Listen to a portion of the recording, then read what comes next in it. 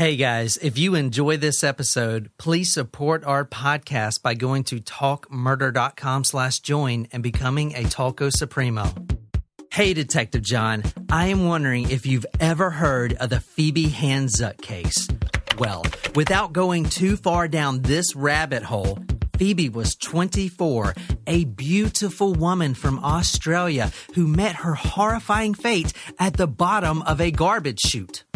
Ultimately, the case was ruled a suicide, but when the prime suspect is the son of a retired Supreme Court judge, well, you can pretty much get away with anything. Just ask his 49-year-old cocaine-dealing daughter who landed community service after 4 drug convictions. Anyways, this case will not only make your head spin, but there's also a huge twist at the end. Call it a bombshell, rather. More like a howitzer shell, perhaps.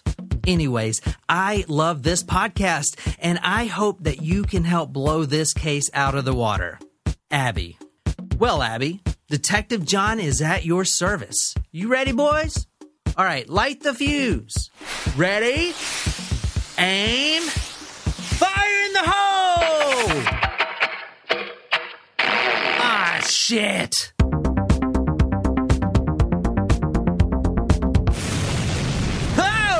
We go. I said, oh, Lord Jesus, it's a fire.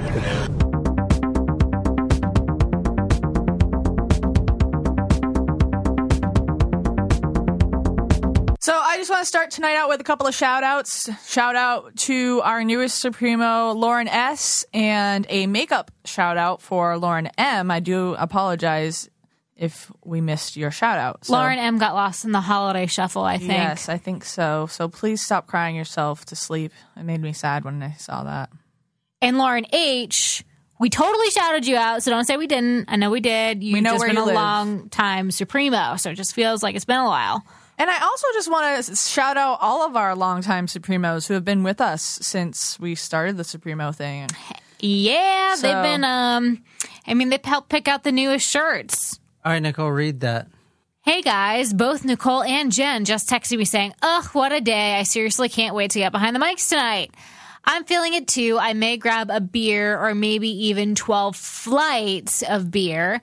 Luckily, tonight's story is not rubbish, but a fascinating and extremely heated case of murder or suicide. Know the story or want to take a guess to get shouted out on tomorrow's episode? Comment below. Detective John, Taco PD. So dumpster juice is what we're drinking tonight, and that is vodka, rum, Midori, raspberry liqueur, cranberry juice, pineapple juice, and orange juice. And it looks gross. Well, that's why we have it in these little concealed cups that Sarah got us, so we can't see how gross it looks. But let's take a sip. It's a good thing there's a lot of booze in that. I mean, it's really sweet. It's good. It's not bad. It's definitely not. I think I like it better than the last drink we had. All right, Nicole, where are we going? Who are we killing? Okay, Jen, go first.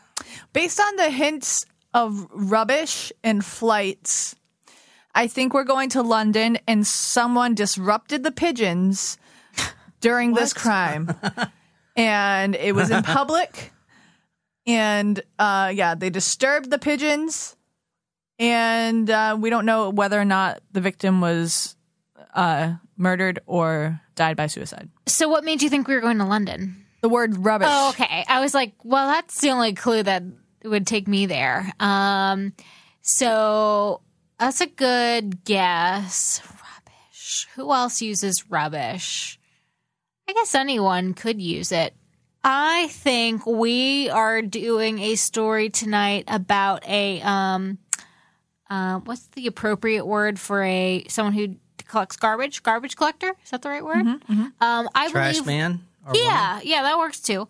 I think that we are talking about a garbage collector who that's their occupation, is found dead in their home prior when they missed work, and it's being investigated on whether it's a murder or suicide.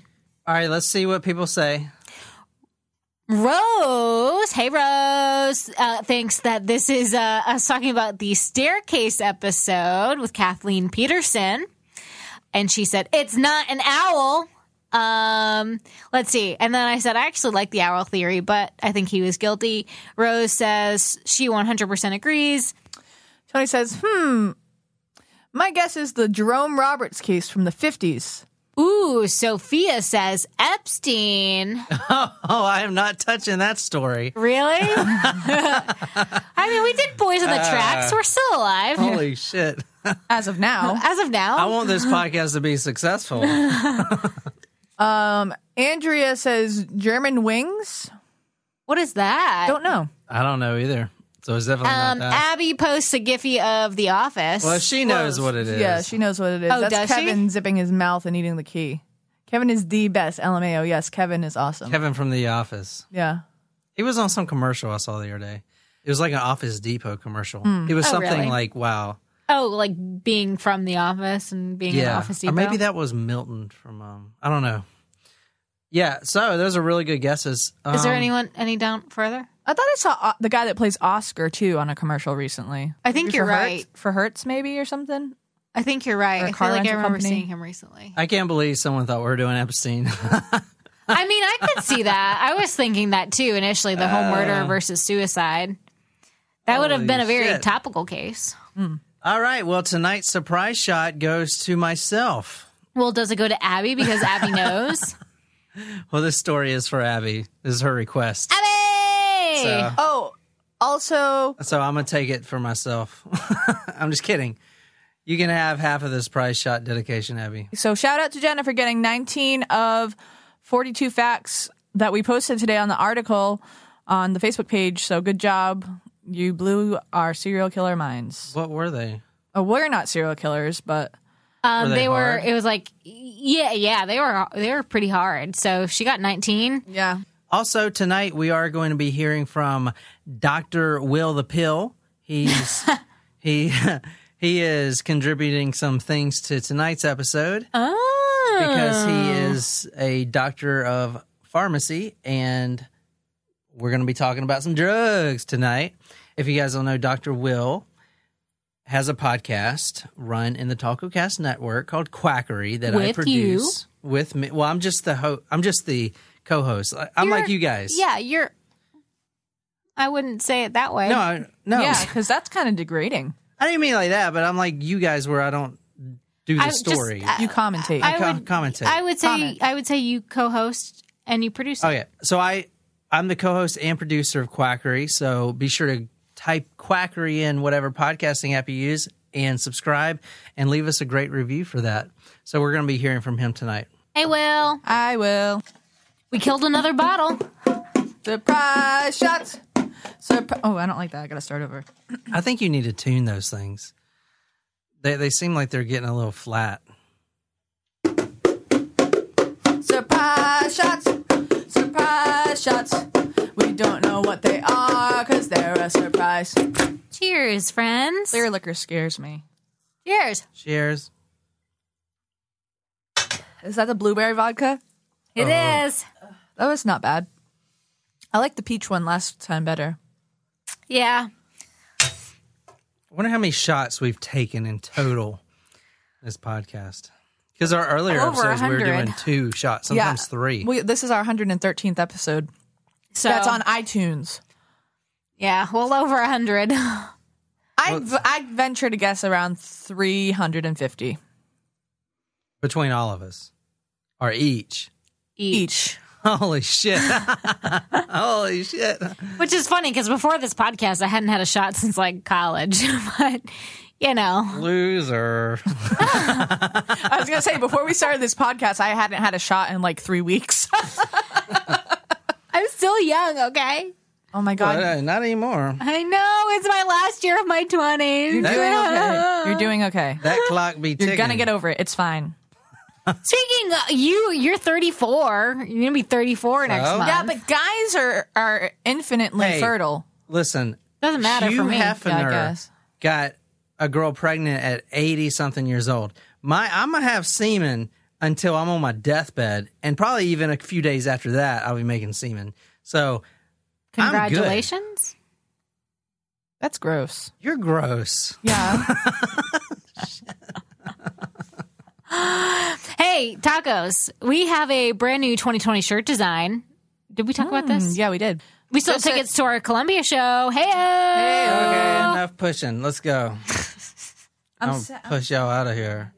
All right, tonight we are going to December 2nd, Okay. 2010. 2010. December 2nd, 2010, 7:09 p.m. All right, we're going to St. Kilda Road. Island. Huh? Rhode Island? No. Oh, I thought you You thought I was saying right. Yeah, Rhode I thought you were pausing St. Kilda Road and pausing for We me to are fill going- in the That's not a blank. town in Rhode Island. We are going to an island, though. Ireland. We're going to the Valencia apartment, which is a luxury apartment Oh, you could say where all the more expensive blokes live. London town. No. Australia. Yay.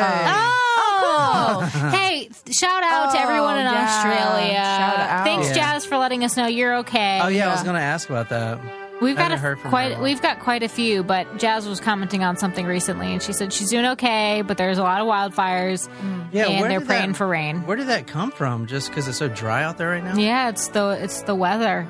All right, so we're going to the Valencia Apartments. It's kind of a luxury, upscale apartments there in Australia. Let me show you a picture. I like how we can say for Australia that this is one of our favorite places to do stories instead of sarcastically saying it's one of our favorite places to do stories, which would be Canada. So here's where it's at down here. I really think that they're not going to let me in if I try to go. So, Right on the coast. yeah, right on the coast. Of did it say Perth? No, I don't think it's Perth. I'm not sure. These are them right there. Valencia. Oh wow! Oh, you need to have the finest quality of Holy life. shit! $485 per week. Yeah, I mean this. So here's the thing, and you need actually, you have to have a this- door pass, door fob to get in. Oh, that's like $1,600 a month. Pretty nice. Yeah, that's not that bad, I guess. $665 a week is not expensive to you guys. You For guys two just bedrooms? getting I only rich need on one- podcasting. I here? only need one bedroom. I used to pay this amount a month for an apartment. That's a lot of money for an apartment. Yeah, it is. in Charleston, that's pretty normal. In Charleston, I mean, you think about it in monthly rates. That's about that's half about a month. normal. All right, guys, we don't need any more support from you guys because apparently we No, have some I'm rich just people saying here. that's. No, I'm poor. I'm saying life is expensive. That's all. All right, this is December 2nd, 2010. Now, it's about 7:09 p.m., okay? The maid, her name is Miss Beat. Yeah. Caveat on the prices. I do not know what the difference between the Australian dollar is to ours. So me saying that is reasonable may not actually be accurate. The maid, Miss Betul, Betul, Olzup, or Ozloop. Oslo? Ozlup, Ozlup, Ozloop, is 7:09, and she's going to the garbage disposal with a broom. There was a fire alarm that went off actually twice that day, and from what I figured out, because I really couldn't figure out why a fire alarm would keep going off in an apartment and what it has to do with a garbage disposal, but apparently the fire alarm is linked to the garbage disposal, so I guess she just took a broom out there because maybe it got overflowed or something. So she's actually in what they call the refuse. In an apartment like this, Oh, where there's like you walk have the down the trash chute? hall. Yeah, exactly. You walk down the hall, and instead of walking all the way down and going out to the dumpster like we Southerners do, or just throw the trash on your porch and hope the raccoons take it away, you walk into the Reminds me of that Geico commercial that's out right now. Yes. Or those massive amount of cockroaches in that house that you are predicting I'm going to own. Well, like I was just- the trash just starts to like crawl away. well, like I was just picturing your room when I was thinking. Oh.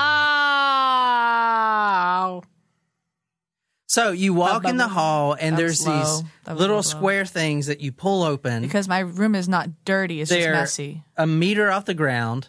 Okay, so tonight we got to convert meters to feet, which sucks. But they're 1 meter off the ground. You pull it open. It's kind of like one of those things at a library where you put your books in, or better yet, the post office, in the city. You drop your mail in. A mailbox? I thought they were called post offices. No, the post office is the building. No, I know that, but I thought it was like mobile post office. No, and there aren't any of these. There aren't any mailboxes where we live. No, there aren't. That's you not have to go to the post office. We don't have them and down here. Anyway, you walk into the hall, and then you pull this little latch, and this little thing comes down, like a door. A compactor, yeah. Exactly. So you put your trash in there, it goes down, and I'm going to show you the chute. Here, actually, let me show you right now. Oh, if there's a body in there, so help me God. What you going to do, Jen? Walk away? Because I'm telling you, there is a body in there. Just kidding. There's no body in there. Okay, so this is the actual one in the Valencia apartments. So it goes down. That looks like a drawing. This is a drawing. Like the engineering thing. Yeah. You guys don't laugh at my jokes anymore. No one laughs at my jokes anymore. It goes all the way down here, so you guys understand that. And I actually looked up more how they worked, and I'll show you a YouTube video in a second, but let's move on. So she goes to clean up whatever's blocking the trash and causing this fire alarm to go off. And she pushes open the door, but it's stuck. We've done like 10 cases like this. What's behind the door, Jen? A body. There's a Door number 1. It's always a body behind the door. So she turns the key, and she tries to push, but it's like, oh, shit, something's up there. It must be a lot of trash. Jen must have finally cleaned out her room. Shit. My room is not dirty. It's just messy. Oh, shit. Babe. There was a body down there, and the body was of 24-year-old Phoebe Hanzuk. Here's a picture of her right here. Nicole, where can people go if they want to see pictures of this story? Go to talkmurder.com. Yeah, I thought she was going to say Google. I was going to say Google. I almost did. And then, you know what I will say? But I was at work today, and one of the people who listens to the podcast, he's gone back and listened to every single episode. Oh, that's awesome. He was like, how do I become a Supremo? You got to send me that link. I was like, dude, we say it every episode. Go to talkmurder.com/join. He's like, oh, right. I was like, I say it actually twice. We say it like every fucking episode. Right at the front and then right at the end. You're getting it in the front and the rear, bud. I just thought it was hilarious. Like, send me the link. I'm just going to call her Phoebe. I'll probably call her Phoebe. She's very pretty. Yeah, she's very pretty. Very, very pretty. She's 24 years old, and this is her boyfriend. At the time, I believe he's 43, so he's a lot older. I mean, you can see the age How old was difference she? here. How old did you She's say? 24 when she died. So she was in so the... far, not looking good for the boyfriend. Well, this story is for Abby, and she sent me this long thing about the story, and she basically asked the question, is it a murder or was it a suicide? So Hard to be a suicide if you're in the trash chute. Yeah. Not necessarily. Okay, how about this?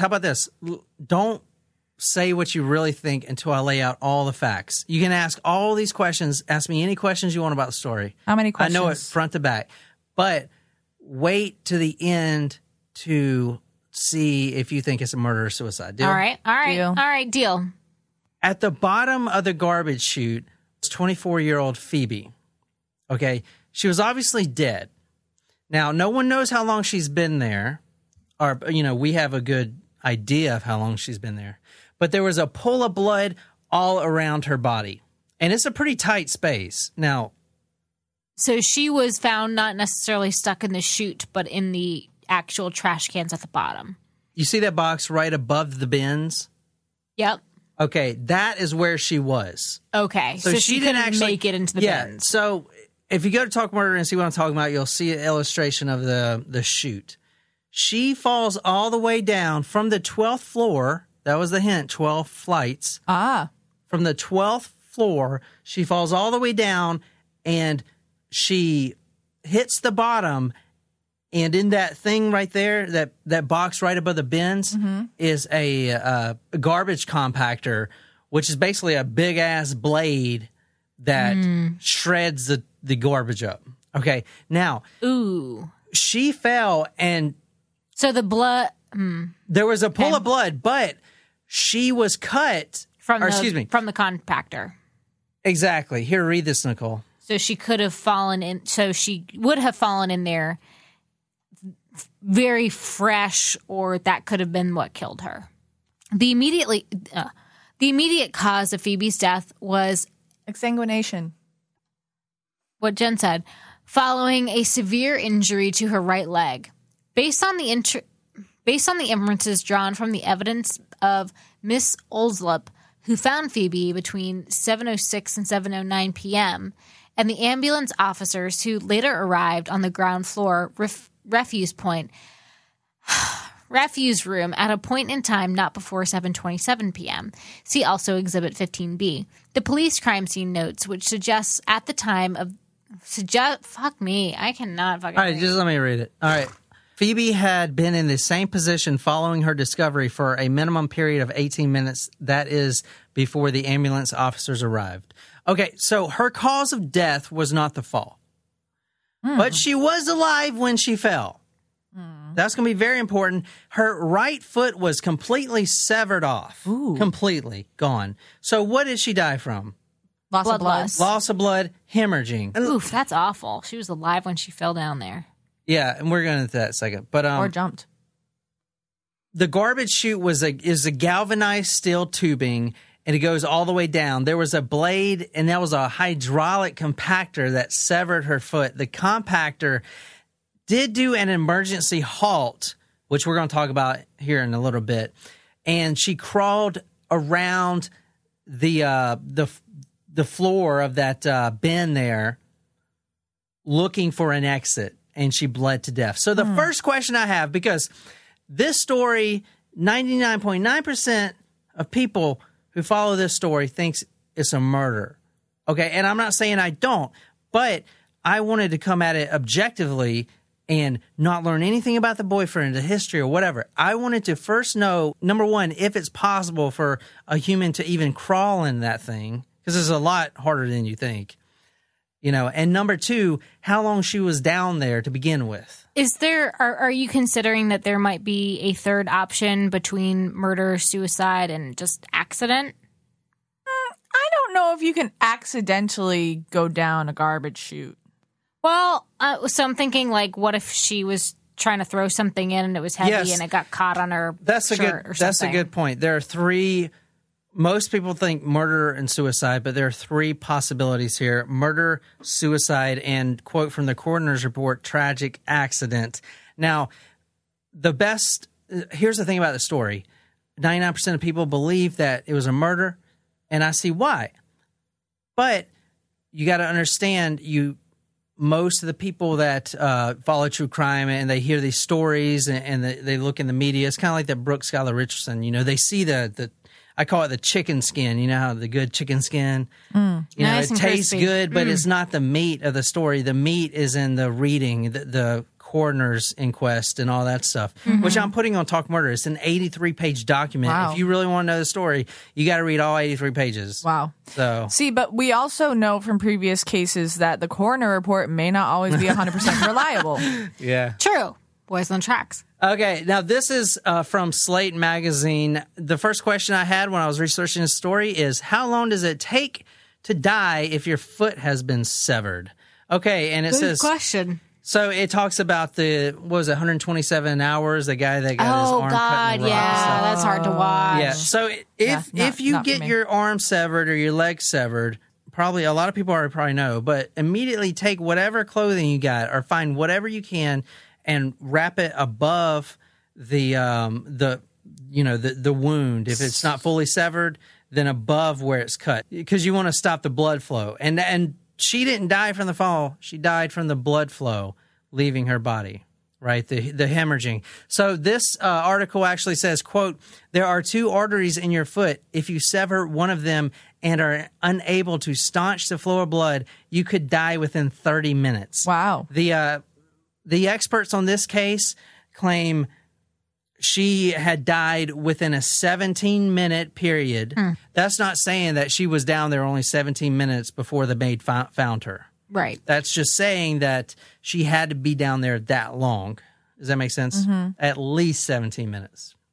So not only did she fall 12 flights of stairs and she got her foot severed off, between 17 and 30 minutes she was alive. And it's completely dark in there. And there is an exit. There's a small door. Okay? But she couldn't find it. And the reason that we know that she was alive, and this is extremely important, is because all around the bin where she ended up, there was blood smears everywhere of her trying to find her way out. So she was crawling around, bleeding out in the complete darkness, trying to find her way out in a pool of her own blood, because the blood is got nowhere else to go. Gushing. It was like when, we say pool of blood all the time. This was literally a pool because it was a small space and she was literally swimming in it because there was Bleeding out. nowhere else for the blood to go. There were transfer stains on the lower portion of the wall in proximity to her legs. The floor towards her feet was heavily smeared with blood, amongst which were numerous swipe marks with apparent toe impressions. There was significant staining to the floor of the ground refuse room, with the staining observed consistent with an individual with bleeding injuries dragging themselves in a clockwise direction around the room. So she fell. She was living on the 12th floor, and that's where she fell?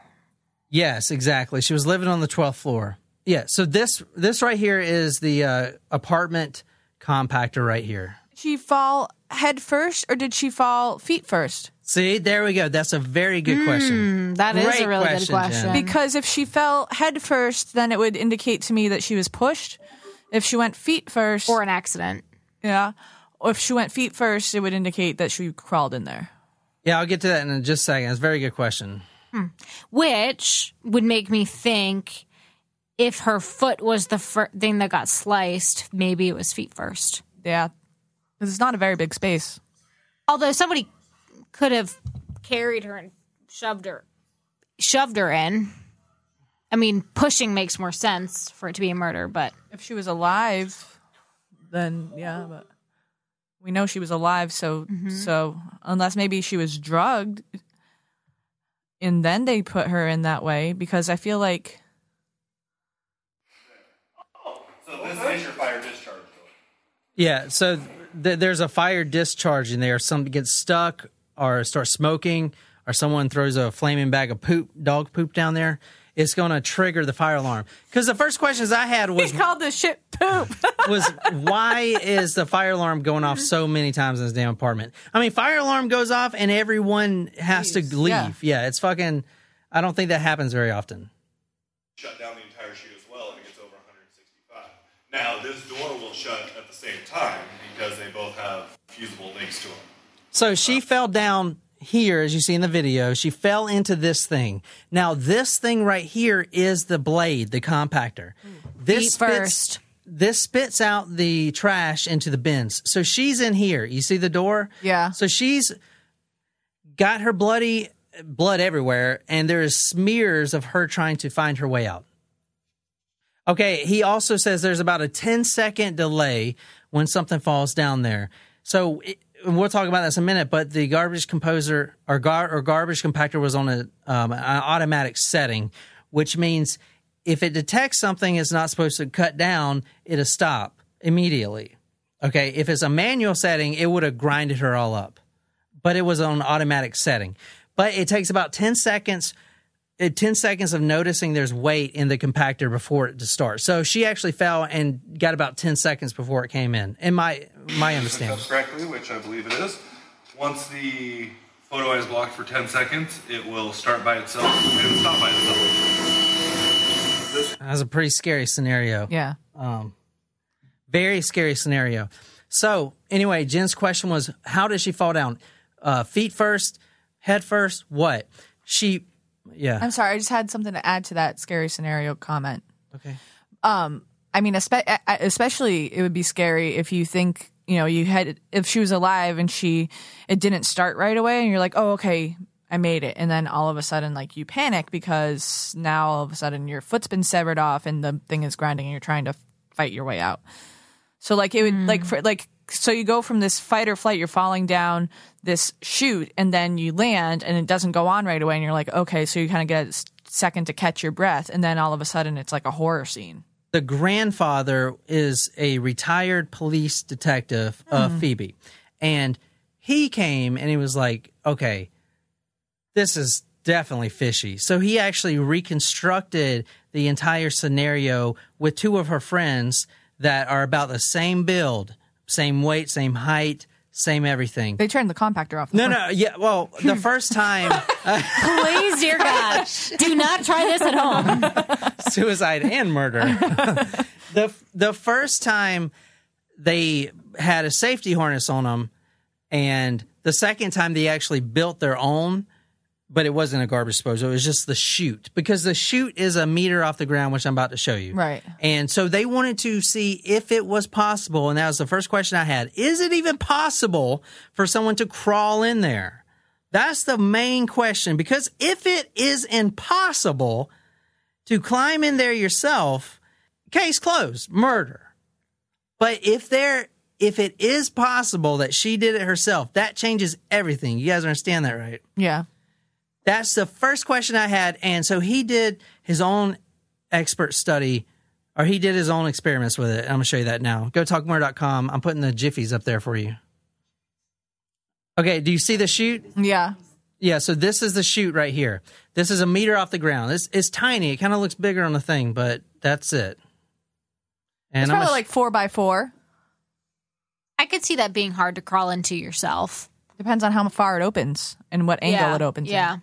Do you see her? Yeah. I mean, look how tight that is to get in there. It's pretty. It takes some skill. Now Sorry, were there no CCTV cameras? Was there no footage? There was CCTV. There is a little bit of footage. So she gets in there like that, feet first, back towards the garbage chute. So she goes down feet the first. friend or Phoebe or both. Both. Okay. She's doing it exactly like Phoebe did it. Okay. Yeah, because Phoebe fell down feet first with her back like that. But there's a couple things to notice. There's no handholds, Harley. I mean, look, she's struggling to get in there. Yeah. Like, absolutely struggling. It is a much tighter hold than I thought it would be. Yeah, and this is her right here. You see her going down there even more. I mean, it takes a lot to get down there. And she finally sits on it like that. And this girl is look at that. Look at that. Look at that fit. Yeah. That's what I was saying. It's like you go to your local library where you put the books in and try to put yourself in that motherfucker. No, because then I'd get arrested. It's about the same damn size. I thought trash chutes were, in general, were bigger. Like, I thought you could fit a pizza box comfortably in there. And no, you cannot. Yeah, exactly. This is, look at her. I mean, this is a whole production just to get down there. That seems like a very... elaborate way to kill yourself if that's how you want to go. And also, like, it took a while to get in there comfortably, so you would have to make sure that no one is coming. The experiment that you're seeing is the exact replica. He actually went to the manufacturer, and they built him the exact replica, exact meters, exact centimeters off the ground, the same width, everything. That's the same thing you're seeing right now from the manufacturer. Wow. Okay, that's very important. And somebody asked if there was CCTV. Yes, there was, but let me get to that in 1 second. Also, I want to throw in there that the local news crew went to the same apartment and they threw sheep carcasses down there to see what would happen to the sheep carcasses. Mm-hmm. Just throwing that in there. Oh, to see like what the consistency like of how, like to test the blades. All right, let me tell you about the initial investigation. So the maid finds the body at 7:09 p.m. Mm-hmm. Okay, the initial investigation and the police get a lot of shit for this case. Despite the homicide squad's swift and now officially vindicated conclusion that there was nothing to see here, the former detective sergeant believed from the start that something wasn't right about the way his granddaughter died. The cops get there, the body's on the ground. They instruct the paramedics not to check for signs of life. Okay. What? It's a horrific scene. Okay, and that's all over the the newspapers, that's the first thing you see. You think it's like almost conspiratorial because it's, don't even check for signs of life. Let's not even go that far. This from the coroner's inquest actually saying why they were refused to check the pulse. Concerning the evidence that an ambulance officer was not permitted into the refuse room to examine Phoebe for signs of life, Detective Sergeant Butterworth. That's a great name. That made me want to eat pancakes. Yeah. Like, because his name is like in every page. I'm like, dude, I want some pancakes right now so bad. Detective Sergeant Butterworth had not arrived at the scene by the time this event took place. By the time of his arrival, 8:46 p.m., it seemed clear that everyone present had the strong view that she was deceased. Because remember, I mean, she could have been down there since 2 p.m. But, I mean, she was dead. You know, but I want to say the reason I'm bringing this up is because if you look at any news article on Daily Mail or any of those things, as always, police didn't even check for signs of life, you know, and the paramedic was refused to check, you know what I'm saying? Yeah. But, I mean, you get to a scene and it's like obvious that she's dead, you know what I'm saying? I mean, I get that to an extent, but it seems weird that no one would formally pronounce her dead. Yeah. Like, I feel like that's just part of the process. Not that she needs to be attempted to be revived, but that somebody needs to be like, yep, she's dead. You know what I mean? Like, estimated time, you know, time is this. Yeah. I feel like that's just a natural procedure. All right, let me run through Phoebe's background real quick before we talk about all the blood that was found in her apartment. Oh. Okay, so she was a pretty talented artist. That's a turn. Yeah, like, What the hell? Can we drink some more, guys? I had a really long day. Sure. All right, let's talk about Phoebe's background. wait, can I tell you a story that you might enjoy? Are you serious? Yes, it'll take you 30 seconds. So today, I think that the kids are really starting to take a liking to me because today I was walking down the hallway and I had my head down just because I was thinking nothing was wrong. And one of the students says, "Miss Collins, are you okay?" I said, "Yeah." They said, "Are you sure?" I was like, "Yeah." They're like, "Do I need to catch a body for you?" What? Yes, yes. And What the fuck? that warmed my heart that someone would be willing to kill someone for me, I guess. That's So- your body. Oh, your students are so sweet. I know, how sweet, right? Oh my god. I thought you'd enjoy that. Cheers to you, kid. Cheers to you. Yeah. Cheers again. Another shot. Ugh. All right, let's talk about Phoebe. Now, she was 24 at the time. She's a very talented artist. She actually went to the CAE College of Art. She fell in love with her art teacher, which we're going to get into in a second, because she likes older men, you know, and that's nothing wrong with that, you know. Nicole likes older men. Don't we all? She actually got expelled from that art school, though, because she sent him a letter. Or, who? excuse me. Is him her teacher? Her teacher. She sent her teacher an email demanding that he have an affair with her. Oh, you don't put that shit in a letter, honey. Yeah. You only say that verbally. She was... What the fuck? Don't put No that evidence. in writing. No evidence. Spoken like a true HR person. Yeah. Go ahead. And she was... As I like to tell my people, if it wasn't in writing, it didn't happen. Yeah. Okay, she was an exercise hound. She was in great shape, if you want to read this. I was going to say that her friend who was reenacting was very slender. Yeah. Well, all right, so Phoebe, just real quick, she actually did, like, for real, 6 to 8 hours of martial arts training a day and got her black belt in 2 years. Wow. So that's how dedicated and focused Phoebe is. All Go right, ahead. I'm just going to continue to eat a little bit As more we take Chipotle. shots and fucking go to Taco Bell. You guys didn't even go to Taco Bell. You went to Chipotle. Because I want to be a little healthy, Jen. And here I am. I literally came home with like 4 items in chips from Taco Bell. I got I chips ate too. An entire... I went with One a bowl. burrito? No, I went with a bowl today, and they give you more in the bowl than they do in the burrito. Oh, shit. Yeah, they do. No, they do. They not. do. They definitely do. They can't fit all that they put in that bowl into a burrito. Yes, they can. They It's can't. the same. Nope, it's not. That is the same. It's not. I don't really eat Chipotle. I don't. During their time together and they also have You read this damn thing with just shit. During their time together at Valencia, Phoebe was very fit and would use the residence gymnasium 2 or 3 times per week, depending upon her state. That she walked their dog and rode a bike consistently, sometimes to work. And that she also walked to and from work, which was also part of her conscious effort to beat her illness. Oh, no. What was her illness? Oh, shit. I didn't know that was in there already. We'll get back to that. I don't know, because that's important. I know it's important. Having a life-threatening illness, that leans you one way. Okay, all right. Let's get into the apartment, shall we?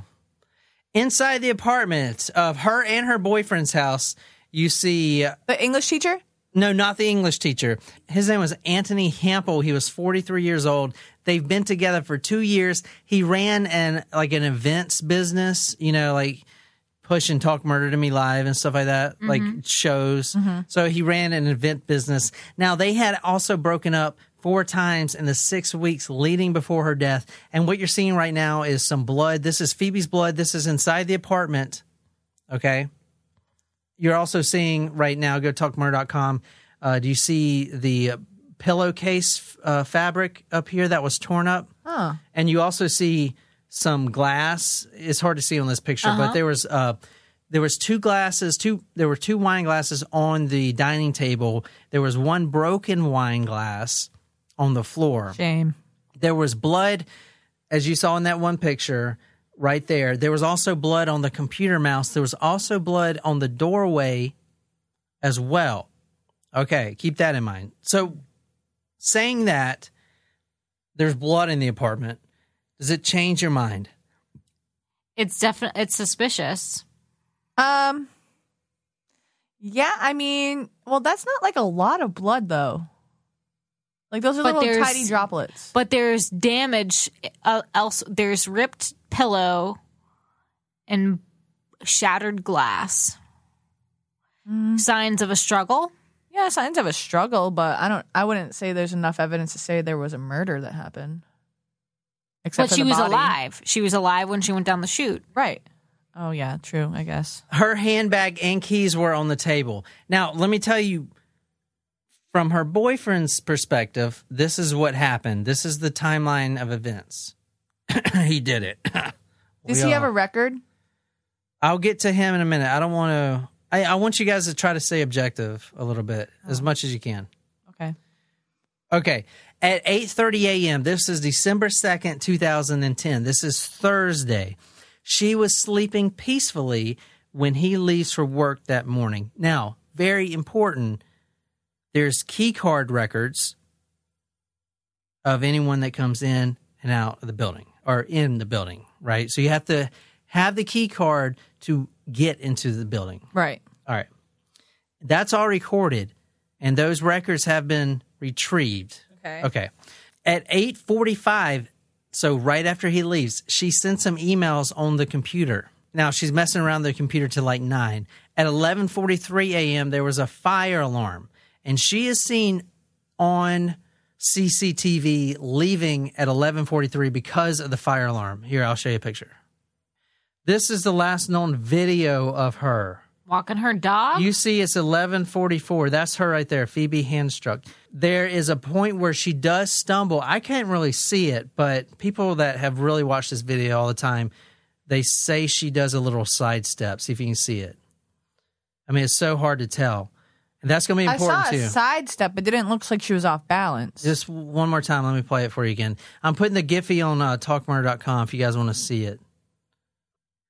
Now, she goes back into the apartment at 6:09 p.m. There is a photo that they retrieved of her going back into the apartment. But no video? No video. And let me get this out the way now. I'm sorry this case is so back and forth. I kind of just compiled everything. I haven't really sorted it out. The police, one of the reasons they get such a bad image on this case is because they didn't actually go collect the CCTV video right away. It took them about 2 months to request it. Oh, shoot. And it gets kind of And it was already recorded over. Yeah, because it gets recorded over. So there was actually CCTV video of the shoot and everything. and inside downstairs, first floor of the garbage disposal room and everything. There's video of that, but it was all recorded over. Oh, exactly. shit. So they get a lot of shit for that, and they should. That's fucked. Yeah, that is. They didn't do that. That's fucked. Bad. But question though, Yeah. Does the apartment complex have security team, like a security guard?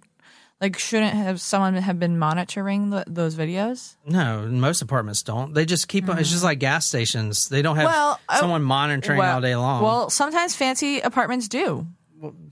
I was just asking.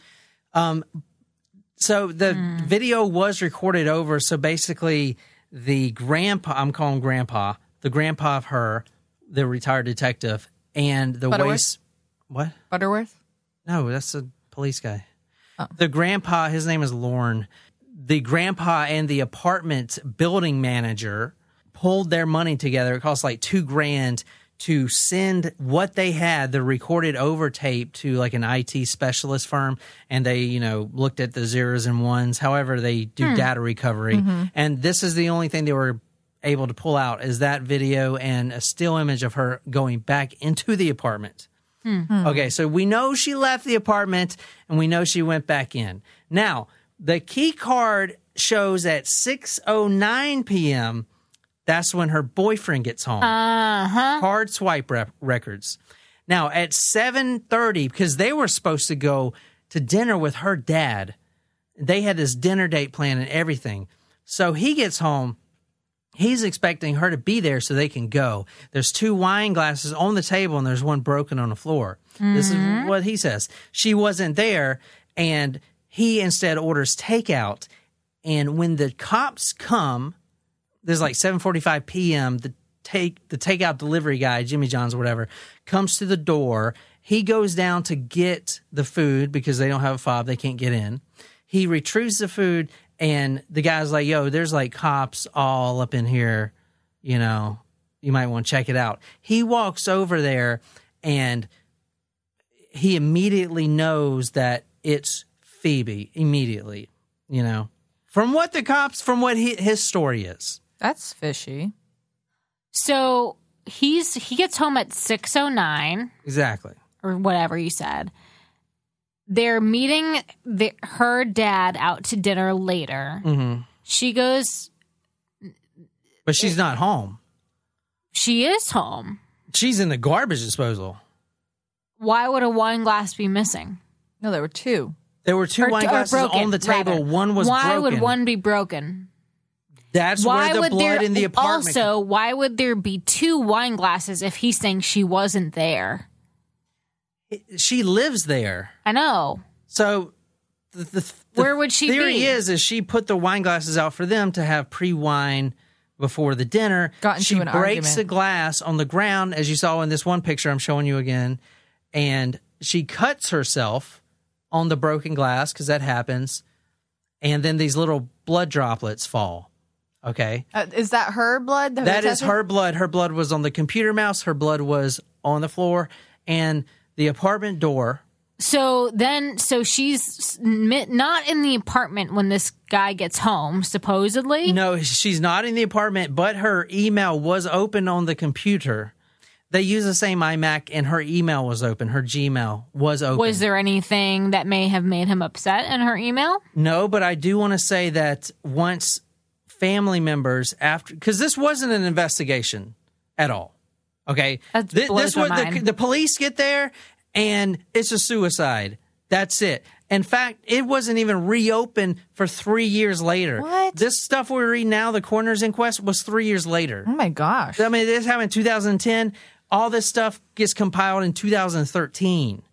The police get there and it's like, this was a suicide because that happens. People kill themselves by throwing down garbage doesn't chutes. happen. So they immediately say it's a suicide. So that's the direction of everyone, even the autopsy and stuff like that. But what I'm trying to say is, what was I trying to say? So I was trying to clarify a couple points. So Anthony is saying he's home from work and she's not in the apartment, but she there were 2 glasses of wine laid out for them, Yeah, or and 2 her- glasses. And her purse and keys Her were. purse and keys were there, but Yeah. a glass was broken. There was some blood.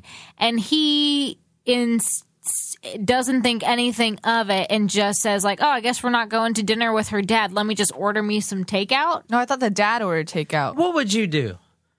All right, because you kidding me? No, I've read a lot of commenters like on different forums about this case. Someone was like, if I come home and I'm supposed to go out to dinner and there's a little bit of blood, like my wife is so clumsy, I would just think she cut herself and then went out to get a cigarette or something and not think of it. But then another guy on the forum But was if her like, I would call purse- 911 and be all hysterical and everything else. Not only that, but like if I cut myself and there's not like gushing blood, I imagine that you would just get a Band-Aid and clean up the broken glass. Right. But and your purse and your keys are Yeah. there. I'd be like, where the fuck is... I would be But looking she would all need over her the key house. fob to get back into the building. I would just be like, where? So I'm trying to I'm really trying to place myself into the situation. I wouldn't call It's 911 you. if it was you. I probably wouldn't call 911, but I'd be looking all over the house. I'd be like, where the fuck is he? Hopefully you I'd have your call- phone, I'd so I'd call call you the guys. phone. I would call one of you guys. Yeah, and I'd be like, have you heard from him? Like we're supposed to be having dinner, especially when you have an appointment with somebody. Yeah. And then I would just be too pissed or nervous to eat something. Yeah. Versus being very casual and be like, I guess I'm going to order takeout. Okay, I want to say before we go any further, there was some problems in the relationship. Of course there was.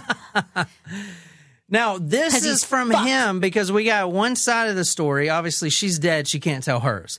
But he goes back. He just retrieved his food. Oh, my God, there's my girlfriend's dead. He just gets the news. The cops tell him to go back. It's a suicide. Go back upstairs, and just take it easy or whatever the fuck they said. They get a lot of shit from this Did case. he also not?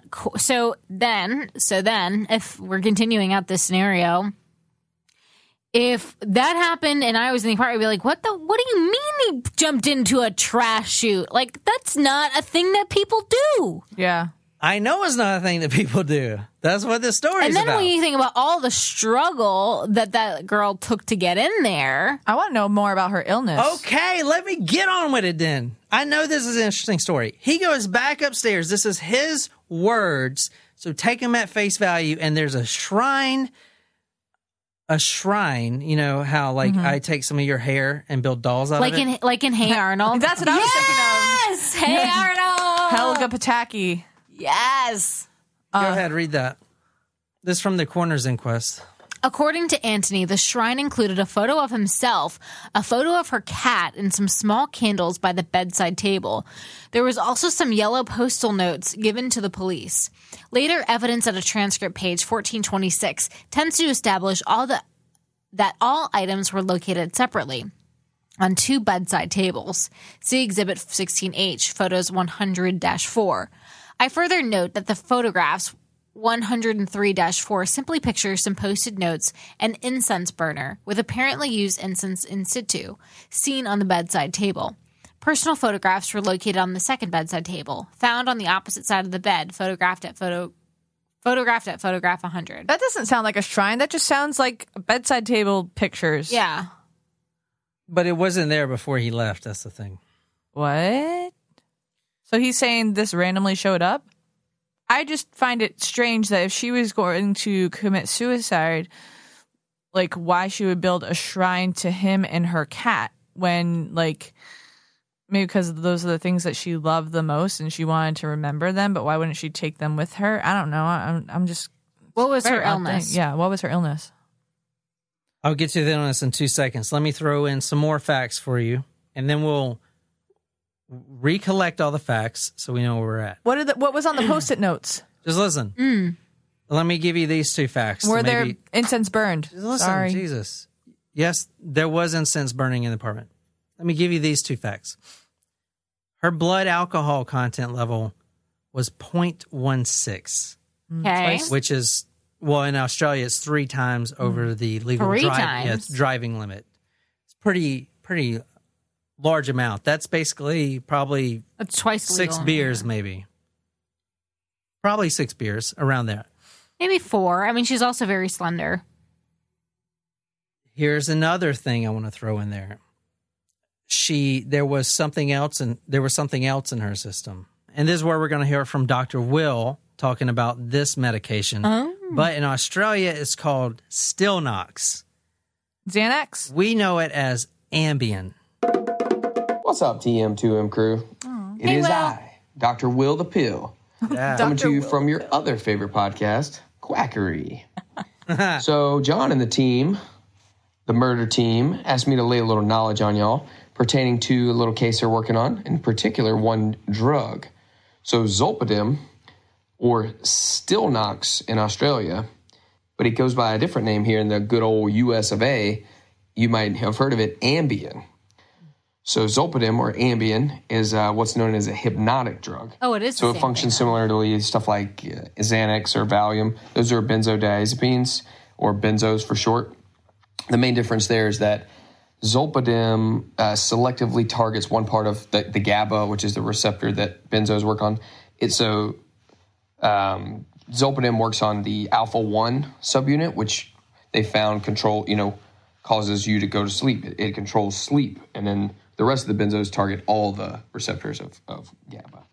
So sedative hypnotics like Zolpidem, they can cause complex sleep-related behaviors such as phone calls, sexual activity, preparing and eating food, Jesus. somnambulism, which is performing simple or complex tasks such as walking while asleep, sleepwalking, or sleep driving, Oh, while God. not fully awake, and in some cases having no memory of the events. Holy shit. And then, of course, if you add alcohol to the mix, it increases the chances for these and the craziness, basically the intensity of craziness as well.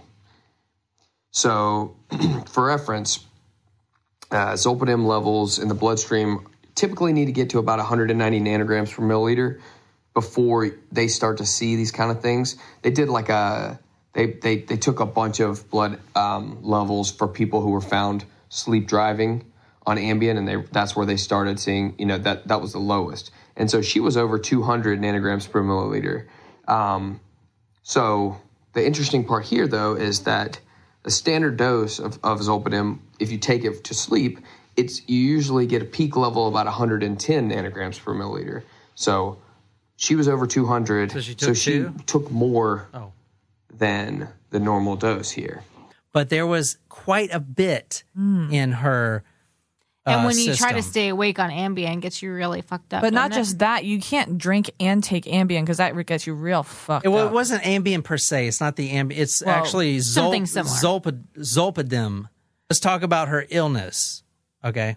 Now, let me go back into the background a little bit because it's better to talk about her illness if we start from when she was 14. That's when she started drinking and doing drugs. So she had an addiction. And I'm just going to jump right back into where you left off in her background. She loved climbing things. If I had to describe Phoebe, and from the research I've done, very, very free-spirited. And she started smoking and drinking at the age of 14. She started doing ecstasy. And in fact, around this time, she was going through some major, major, major depression issues. And she started taking all kinds of drugs, a lot of different things, ecstasy. I mean, she's basically popping sleeping pills and getting drunk. She's going on bingers that takes her 2 days to recover. In fact, when he left at 8:30 in the morning, what I didn't mention was she was peacefully sleeping from a 2-day binge, okay, where she binges alcohol and designer drugs for days on end, and then she basically sleeps, and that mixed with her depression, she feels self-guilt, she feels worthless, so she tries to drink some more, and she tries to come out of the slump. That's where she was when he left. Okay, that's what you're not going to see if you research the story in the newspapers and in the daily news and all that stuff. That's the stuff you're not going to see. But that's the stuff we need to talk about Because that's the other side to this. Now, as I said, she liked climbing things. This isn't really her illness, but it goes into her free-spirited stuff. That Brandon Hessen's advice. Evidence. Do I need to read it? Yes. Okay, so Brendan Heschen is one of her friends, confidants. I don't know if they were sexual or not. I couldn't really find that information out from the coroner's inquest. He says that she liked climbing things, and once while they were in Bali together, he saw her climb a tree, and, quote, she must have been 15 feet off the ground. I also saw her at a function once when she was quite drunk, climbing on a rooftop outside the apartment where the function was. She was actually jumping from roof to roof on that occasion, doing parkour, yeah, but she was completely hammered. Okay. Kind of like Marshall and How I Met Your Mother when they do the jump. Yes. She was also very bad at finances, so she's just like me. Now, this is basically her income. It says this from the coroner's inquest. Phoebe's finances were in a poor state. She worked as a receptionist 3 days a week in an advertising agency. Between October and December 2010, her attendance had been very inconsistent, sometimes not attending for days at a time. Okay, I mean, think about you having a job where you don't show up for days. I would be fired. She was a binge drinker. No call, no show. I'm not trying to make her seem like an alcoholic drug dealer, but this is a side of the story you're not going to get unless you do the research on the story. I'm not even thinking alcoholic drug dealer, depression. If you have, untreated depression, that'll do that to you as well. This from her boyfriend, binge drinker, who might go 3 weeks without a drink. Her drinking to excess on sequential days was unusual. It would vary, but it was never a large amount. No evidence of clumsiness, dropping things, or stumbling. There was, however, a personality shift. The way she would speak, her general nature would shift, like literally a different person. She would go from being quite reserved, but she was also quite outgoing, through to a point where there was more laughter, more giggling, and from there to a point where her aggression and anger increased the more she drank. Here it says she would go weeks without a drink, and if she drinking to excess on sequential days was unusual.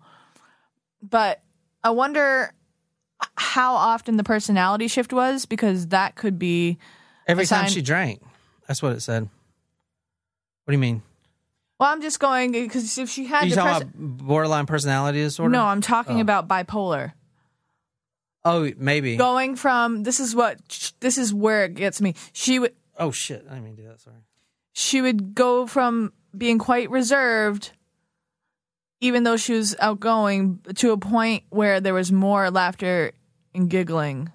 So when you're bipolar, it's not just, it doesn't just flip like a switch. That you can go days where you're depressed and don't want to get out of bed and don't want to do anything, to a state of where you're manic for a few days or weeks or however long. So if she was having these binges and maybe that's when she was manic, or it could have been happened. I don't know. Just a thought. Good theory. Just a thought. Yeah, I don't know much about the psychology like you do. I do want to point out, though, it's probably going to be important in a little bit, but her father, Dr. Hanzuk, was also a psychiatrist. Anthony was not aware that Phoebe used Lexapro, which that's the stuff I'm on in, or sertraline, or that her prescribed dosage of an antidepressant medication, Cymbalta, I always see those commercials. Yeah. That had been increased from 30 milligrams to 60 milligrams on the 13th September 2010. Ooh, I mean, that's a pretty recent and a big change in dosage. Yeah, but I mean, technically speaking, he doesn't have to be aware of that. If she doesn't want to disclose that to him, she doesn't have to. I wasn't thinking about the awareness. I was just thinking changes in medication can really impact your... Yeah. No, sorry. I was my what's funny is when people read things like you focus on different aspects. Suicidal ideation. She was going to a psychiatrist.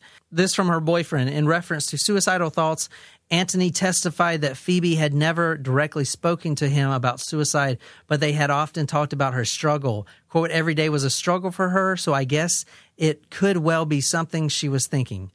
Now, when he finds out she's at the bottom of a garbage chute, in his mind, from his words, he knows it's because she killed herself. Does that make sense?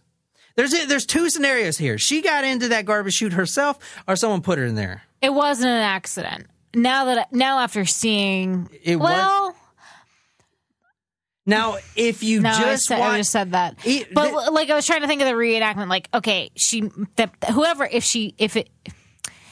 they meant to put themselves there, but maybe they didn't know that would be the outcome. I think it was not an accident, but because of her blood alcohol level, and because of her medication, and if she was mixing those substances, she either put herself in there, or it was very easy to put her in there because she's taking. There's got to be one or the other, Jen. Either she put herself in there, or someone put her in there. I know it has to be one or the other, but I'm just saying it could be either. It doesn't. I haven't decided yet which one it is. I'm saying I've ruled out accident. Because because alcohol and antidepressants. You know what? Yeah, if she drops something, she's like, "Oh fuck my iPhone." Yeah, that's what I was thinking before we saw that reenactment. Right, was that accident could have been like, "Oh, what if something got caught? Like, what if a trash bag got caught?" But you saw those things. Those are designed for people like me that would fall down. But what I'm saying is because of the substances that were in her body, you have two downers. You have alcohol and you have Lexapro. Or something similar to Ambien, Cymbalta, whatever. Those two together, like it's the same reason you don't take a Xanax and drink. Like you can get so out of it. So like she probably could have been on, 123 Weird Street, like not knowing what the hell's going on, like. So where are you at now? Give me where are you weighing? I'm just saying that. You are leaning me more towards that I see suicide as a plausible. Okay, because I'm not saying that's what happened, but if you research this story on your own, just looking at the headlines, you're going to think this guy killed her. Oh, yeah. I mean, I thought that at first until you peeled back some of these layers. I want to coin that, like chicken skin case or something. It's like making a murderer. Yeah. You guys, we all know that Stephen Avery's innocent, right? We all know that he's innocent, but then our Talco Supremos that actually live in the area are like, no, that motherfucker's guilty. Mm-hmm. Making a murder, they put the side that gets you to think a certain way. Well, of course, because someone is paying... someone is making money off of that thing. Yeah. They're not just putting it out there to be like for the good of all people. There's an agenda. And there's a podcast about this case from The Age, which makes me sick because that's a big newspaper in Australia called Phoebe's Fall. Mm-hmm. And it's bullshit. I wouldn't recommend it because they do the same thing as Making a Murderer. They give you that little bait and they're trying to get you to be like, oh, that motherfucker's a murderer kind of shit. They don't go into this stuff. They don't go into the bipolar and all this stuff. They don't do that. They just go into there's no way someone can throw themselves down a garbage chute.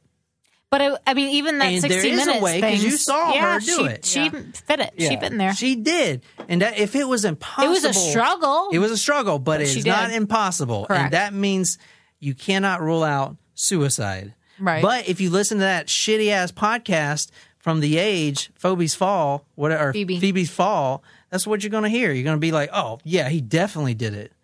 But if you read the 83 fucking page coroner's inquest like I do because I don't have a life, then you're going to start seeing both sides. However, when you think about, and I'm just playing devil's advocate, when you think about the way it sounds police have botched the research on this case, maybe the 83 page coroner's report was biased. Okay, all right, maybe, but maybe. This could have all been resolved had they not fucking... Yes, it could. And looked at the if you read the coroner's inquest, which I'm putting the PDF on Talk Murder... Which was done 3 years after the incident. Exactly, but that's because the family basically made this really public. But the CCTV, for example, Sergeant Buttersworth actually told one of his, subordinates... other cops to make sure he has those hard drives before they leave. Okay, so he actually, from the coroner's inquest, they actually thought they had the hard drives Okay. And then it was 2 months later when they needed him again because now, oh shit, it may be a homicide. So now they realize they didn't have him. That sounds type of shit. It's a botch. It's not conspiratorial like they make it seem. If you listen to the Phoebe's Fall and all those, even 60 Minutes, same shit. 60 Minutes Australia, I was fucking pissed. Yeah, I just said who killed Phoebe on the. Yeah, exactly. They're doing that same shit. You know what I'm saying? Because suicide doesn't sell. Yeah. Homicide sells. Right. You know, and they're doing that on purpose. Well, suicide scares people. I'm just saying, you know, this case is. They should. The unique thing about this case is obviously the garbage disposal. If you're going to kill yourself, why the fuck would you put yourself down in garbage disposal? Maybe she wasn't trying to kill herself. Okay, anyway. Maybe she's a climber. Well, what I was... Okay, let's move on. We got a lot to do. All right, this is about her illicit drug use. Now, Natalie, that's her sister, further detailed how Phoebe had begun using illicit drugs, which is speed, ecstasy, marijuana, and alcohol from the age of 14. She also detailed a time when Phoebe was 15. She ran away from home for 8 weeks. She left school and later told her mother that she lived with an unknown male and his partner and their newborn baby. The male had just been released from prison. That sounds safe. Yeah, exactly. So, and I told you the thing about her art teacher that was married, demanding an affair. In fact, when she was growing up, she actually... Her next door neighbor, which was also married, she tried to not, and I'm not saying that she's a bad person. I'm just saying she's kind of a wildflower. You know what I'm saying? Does that make sense? Yeah. Okay, this is from Dr. Peter Shervin. Now, this is the psychiatrist of Phoebe during 2008 and December 10th, 2009. If you just, Jen, if you just kind of want to just scroll through here, you don't read it word by word, but just, you know, point out things that you see. Adjustment disorder with depression of moderate to severe degree was when she was 13 to 14. Phoebe's behavior and sufferings were consistent with diagnosis of the early stages of a borderline personality disorder characterized by unstable, intense relationships, unstable identity, impulsivity in regard to substance use and sexual relations. Yeah, I can see that. Parent-child relation problems, partner relational problems. Phoebe had a pattern of being involved with older men. Suicidality. So, she, from the outset, Phoebe described feeling suicidal at times. These occasions usually followed periods of either binge drinking or relationship difficulties. Okay, just repeat that again. From the outset, these occasions usually followed. These occasions usually followed periods of either binge drinking or relationship difficulties. Which she was getting out of a binge drinking episode. Yeah. I'm just putting that out there. I'm not saying that's what happened, but also she had a psychologist, Miss Joanna Young, that testified, quote, at this time, Miss Young considered Phoebe to be a high risk of suicide. She agreed that in such circumstances, it would have been appropriate for her to contact a CAT team. Miss Young further stated... Is that the day that she died? No, this is before, but this is just showing you her overall personality. But this is leading up to it. It's about 6 weeks before. Okay. Yeah, so Miss Young further stated, like Dr. Shervin, that in the time she treated Phoebe, she never felt she was at risk of suicide, pointing out that she only talked about suicide ideation while recovering from a binge drinking or relationship difficulties, but she had never been actively suicidal.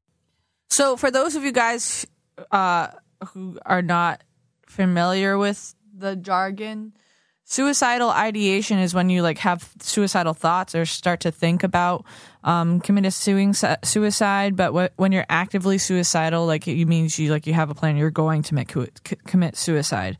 I read this since you already just said that. 170.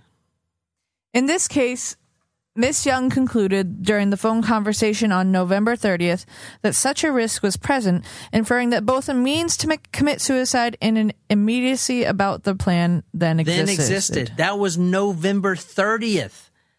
That was 3 days before this.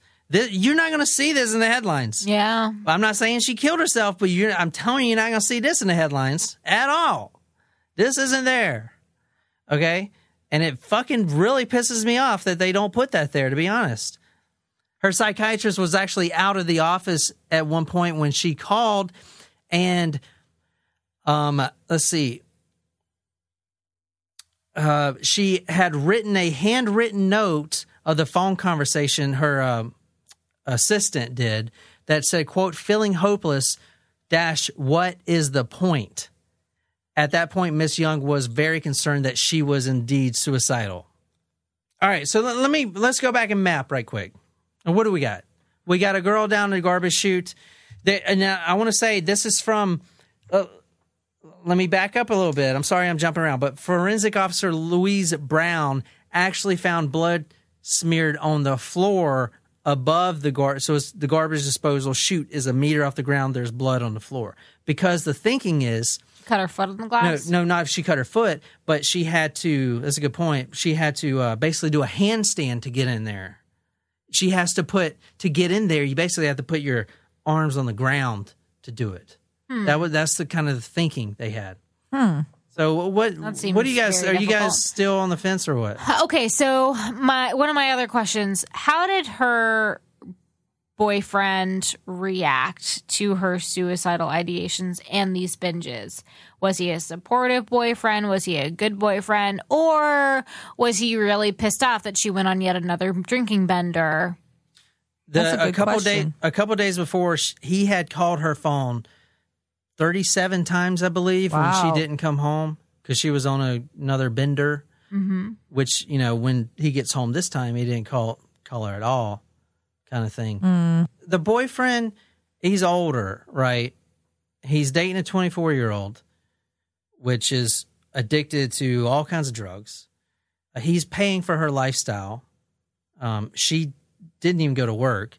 At one point, she was paying him $150 for rent, but that stopped. She was basically, living there for free. And that weighed on her. I mean, there's a lot of the financial struggles she felt. I mean, she wasn't paying anything. She actually, that went into her psychology of being depressed. Well, of course, because if she's not showing up for work for weeks or days at a time, you're not going to be able to support yourself. And if it's because of your depression, it kind of starts this whole cycle. If you have an addiction and if your addiction is a coping mechanism and you're not making money, so you get depressed and you start drinking when you're depressed, and then you can't go to work because you're depressed because it's like a vicious cycle. It really is. But she also was impulsive, according to the diagnosis. Yeah. Because that's characteristic of borderline personality disorder. This is one day before.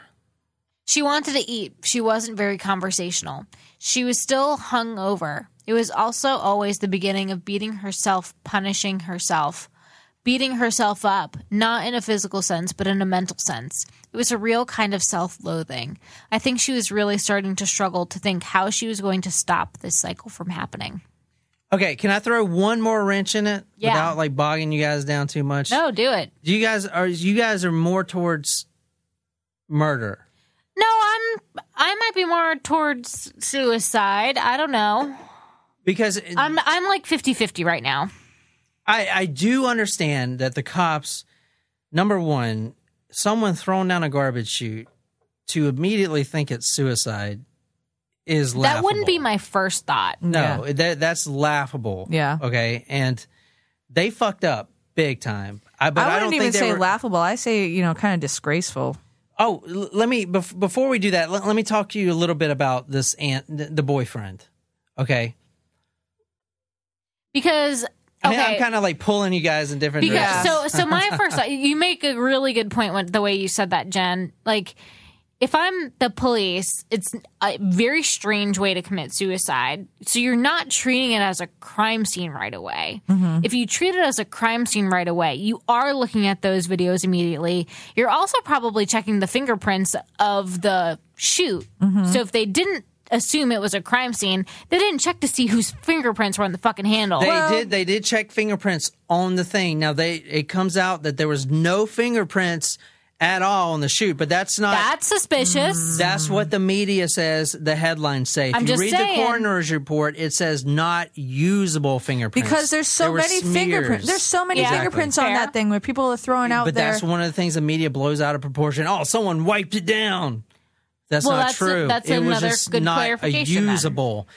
Hers was not usable on there, and plus everyone on that floor right. opens that yeah, damn everyone thing all day uses long. the garbage chute. Let me throw one more wrench before I throw the big wrench in there. Just talk a little bit about the boyfriend, because his father is a retired Supreme Court judge, a very respected Supreme Court judge, who's Nice little conspiracy there. you know, like, and I don't know because I don't have kids, but a fear of mine is to have really shitty kids. Okay, for instance, my daughter, Christina Hample, a 49-year-old drug dealer, gets arrested. Okay, she actually gets arrested in a cocaine police sting. She got caught on camera selling cocaine in her house. She gets no jail time. What? Ooh. You know what the defense was by that? What? Because since she comes from this judge who's put these people in prison, she'd be a target herself. Kind of bullshit. Ooh. So she gets 200 years. She gets 200 hours community service because her lawyer claims that the only reason she's dealing is because she's got to pay for her own cocaine addiction, which makes sense. So you can't really fault her. That's basically what the defense was, right? She got 4 counts of drug trafficking. Over here, you're in prison for 15 years with that. Okay, if you're a Supreme Court judge's daughter in Australia, you get 200 hours of community service. Shit, you get that for vandalizing something. Yeah. Over here, what the fuck? That's pretty light. Yeah. And there was actually thousands of dollars in bills in her home during the sting that they returned to her because that money was made legitimately. It's bullshit. Okay. Whoa, Complete that's pretty bullshit. bad. Yeah, it's bad. So that's why people think it's the conspiracy too, because this prominent judge, that's his son. That's suspicious. Exactly. Ooh, that's bad. Okay, all right. I feel like I'm just like having a mental like tick marks on Yeah. either side. Let me throw one more wrench, and then I'm gonna throw a fucking. I'm gonna throw a. You gonna drop a bomb on us? I'm gonna throw a I'm gonna damn. drop a bomb on you. I'm gonna get. It's gonna be a big one, but I want to know where you guys are after this. Because this is Okay. going to sway you a Oh little my bit. God. But after this one I big feel wrench, like I can't handle this case. This is Abby. Yeah. This is a fucking good Yeah, one, this is a good girl. one. anxiety. Damn. Okay. And I'm not getting into. I'm trying to not overload For you real, guys. she did a good job picking this case. But I want to talk to you about sleepwalking. Oh. Now, Dr. Will the Pill also is a sleepwalker. I know he is. And he says it's no joke. Let me tell you about my sleepwalking experiences. Even though I never take an Ambien, I definitely should not, because there's a ton of times I do a bunch of crazy shit.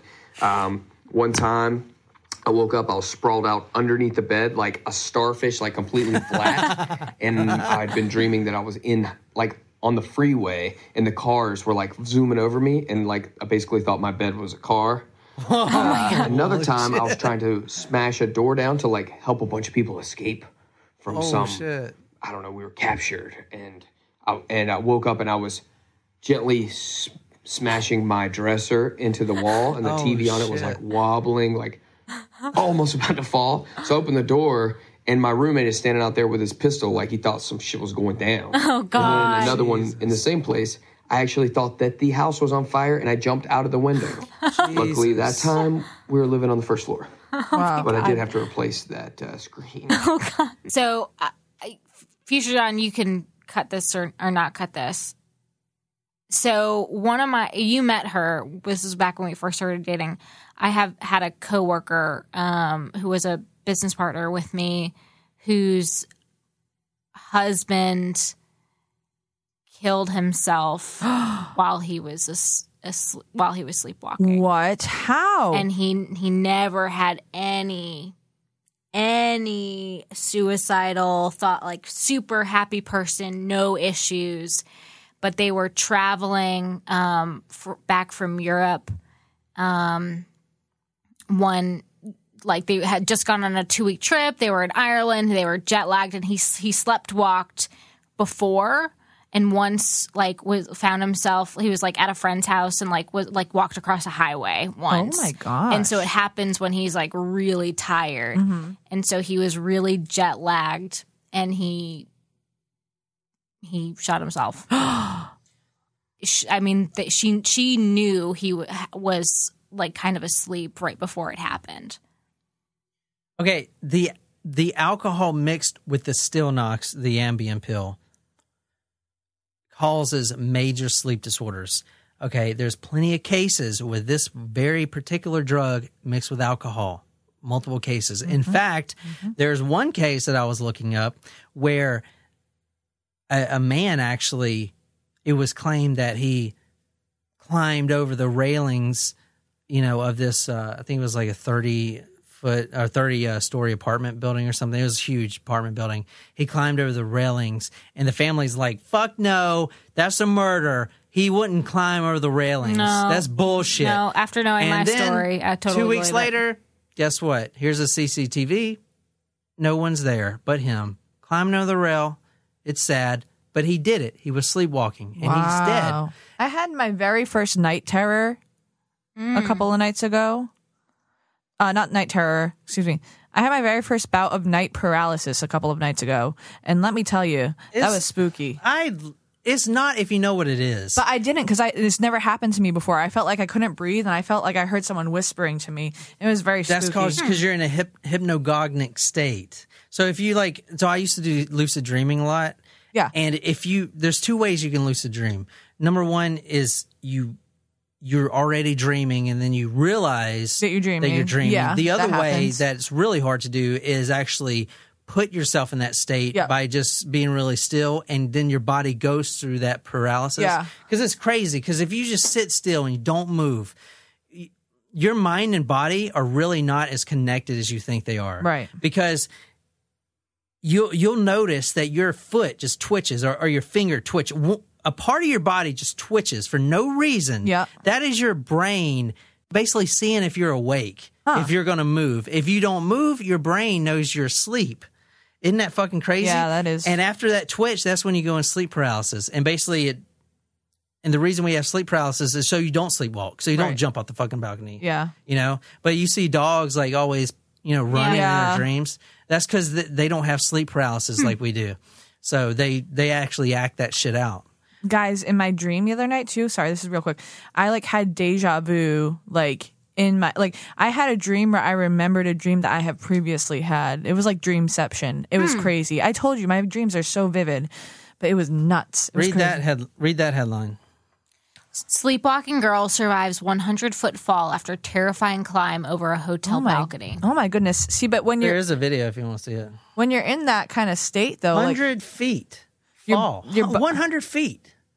your body must be in some type of protective No. Oh, no. but you're not expecting it, so you don't you just kind of but I think she does. It's because her weight. I mean, if it's like a cat, you throw a cat off 100.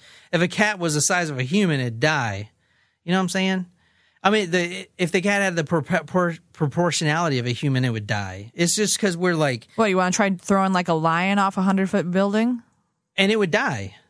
But yeah, I guess if you think of the Lion King's, Mufasa died. All right, let's go on this. But I could, I mean, that's a very, very interesting. Knowing that personal story that I know too, it's a good that theory. tragic thing does happen. Here's another case with Stilnox and alcohol. This woman had killed herself. In Australia. Yeah, in Australia. So this is a rampant thing. She wasn't prescribed Stilnox. Her boyfriend was, and she was taking the pills. And in fact, Phoebe. Phoebe was, and when he came home, because I didn't mention this yet, but the day before to check on her because she had texted her whole family this crazy message, he actually grabs the Stilnox bottle and takes it to work so she wouldn't abuse it. Was Still Knox the Ambien type thing? Yeah, Ambien. Okay. So Dr. Anoop Desai, which was hired by the defense, he's a PhD in sleep medicine. Okay, this guy, because the family wants affirmative, yeah, you can't, this isn't a thing. This is watching his entire interview, this is the key points. Judging by the level of alcohol and Still Knox in her, there could be only one of two side effects that occur. Number one, she's physically incapacitated. Basically, she is in a still coma. And I put in my notes, this may explain why she didn't go kicking and screaming. Because she died in the chute. Yeah. Okay? Nicole, I'm going to stuff you down a garbage chute. Please don't yell and scream and kick and give all these defensive wounds on me. You know? Right. Like, what the fuck? She didn't do any of that. So either she's incapacitated where she's just dead to the world, and he basically stuffed her down there like a fucking sausage. Because, I mean, you saw that one girl, her elbow was like, fuck it. I mean, someone's got to push. Yeah. So she's either dead to the world, not kicking and screaming and waking up everyone, or number two, the ability to get in the chute was enhanced by a delusional determination. Okay? That's the only two. And he claims it could go either way. Now, he's for the defense, but he says, I can't tell you one way or the other, but the only thing I can tell you, which I didn't really get into, but the coroner should have left the investigation open, and he didn't. But that was his only thing. Open where if there was new evidence, they could reopen it. So what do you guys think? After giving you that. Was that the bomb? Or is the bomb coming? No, that's not the bomb. What? Oh, God. That's not the fucking howitzer shell. What happens to the bomb on the bus? Okay, tell me where you are right now, and then I'll give you the bomb. Sleepwalking. Yeah, shit. That may have... Because Just because of the substances in her body. You're going against 99.999% of the population by saying that. We're going to get all kinds of angry emails. I don't care. I don't care about that. I don't care what the people think I have to say. I just knowing her history of depression and use of the or abuse of substances in the that's like a Molotov cocktail for like just taking two downers like that. That's just not. It's not safe. That's why they tell you not to do it. But you saw how impossible it was to get yourself in that shit. But it was possible. But it's kind of like if you're on a freaking trip, if you're taking recreational drugs, you don't know what's going on. You know, she could have been having a trip where she was like all liquefied, and you don't know what's going on in her brain. It's you're in a totally different state. Yep. I want to say we're going to get in trouble for this because she says she's 1,000% positive it's a murder. I don't know, Abby. Okay. I don't know, girl. So it's not just me, Abby. We don't have enough evidence right now. So, yeah, I would say, like, I want you guys to promise me. Ask me anything. I basically know the whole story. Well, there's one other bomb you're going to drop. Yeah. So right now I might be leaning suicide. No. You need to promise me right now you're not going to change your mind. I can't promise you that. It has nothing directly to do with the story. So just promise me right now. I can't promise you that. Because, okay, at least let me lay down where my head's at right now. Okay, so there's a few things that are suspicious with this boyfriend. The Supreme Court thing is very suspicious. Right now, however, there is not enough evidence against the boyfriend or someone else for me to say murder. Suspicious, yes, but enough to convict somebody? No. It's a reasonable doubt. Absolutely reasonable it's doubt. Not beyond a reasonable doubt that he killed her. The police definitely screwed up quite a few things from the get-go here. Yeah. They definitely did. Let's not even... I'm sorry. Are you going to tell us what you think? Yeah, I'll tell you what I think. You guys want to know what I think? Yeah. Well, you know you have the bomb. I do have the bomb. I have the bomb. You have the code to the nuclear weapon. I just lit the fuse of this bomb, and I'm sorry, Abby, but I do think it's a suicide. Ooh. Because let's lay out the facts. And there's a lot of stuff I didn't go into. I'm just going. Sorry, about the mental health thing. Can I put caveat? Yeah. I don't think it would. I think Oh, I know I said it couldn't be an accident. I don't think it was an intentional suicide, but I don't think it was an accident either. Well, Does that make sense? Like, You don't think it was an intentional suicide? No, because you think she was impaired under the influence. Exactly. That's what I think she intentionally climbed into the garbage disposal, but without the intent of killing herself. That's my thing too. I'm sorry. Yeah, I don't believe it was suicide either. It could have been believe it was sleepwalking or under the influence of drugs. Believe it. I 100% believe it was sleepwalking. Let's lay out a little bit of the facts right here. Key card, huge for me. Huge for the key card. Okay. Yeah. Not only that, but what I didn't go into because I didn't have time, but there were multiple witnesses, from clients to people that work with Anthony that actually saw him that day. So I was thinking, well, he could have hired someone, but who's going to get in there without a key card? And not only that, Nicole, I love you to death, but if I was going to kill you, the last fucking thing I would do is throw you alive down a garbage chute. Yeah. Because I don't know how those damn things even work. And how do I know you're not, because when I think going down a garbage chute, I'm just like, woo. Yeah, I just think of like trash bags at the bottom. Exactly. It's like, trash bags at the bottom. I didn't know those things had a compactor. Yeah, me either. Then you walk out with 2 broken legs and I'm in prison for attempted murder. Right. That's the last way in hell I would kill you. Like, especially... Future Supremo. We already know he's going to put the bear bubbles into your veins. Let me say, there's so many easier ways to kill this poor woman. And what I'm trying to say is she's already on... I'm not trying to be insensitive, but to think rationally, if he really wanted to kill her, which I don't think he was, okay, I think this was just a fucking tragic accident, just like that one guy that... It was a homicide investigation until the camera came out. Mm-hmm. Okay. If he wanted to kill her, I think all he had to do was mix up some more of those still noxes and make her overdose. Oh, yeah. I think that would have been completely easy. Yeah. He had all the evidence of suicidal thoughts and stuff like that. Yeah, especially with her propensity to abuse the two together. I think it would have been like, oh, well, here you go, sad story about how abusing narcotics. And then it wouldn't be a media circus. Like, exactly. This would turn into a media circus. This is a media circus because the media is a fucking circus. That's true. Garbage chute. It's just like that headline from the 60 Minutes Australia. Who killed her? Well, can't she climb in there herself? Now, real quick, a little bit about the mental health. Again, she would cut herself. Quote this from the inquest.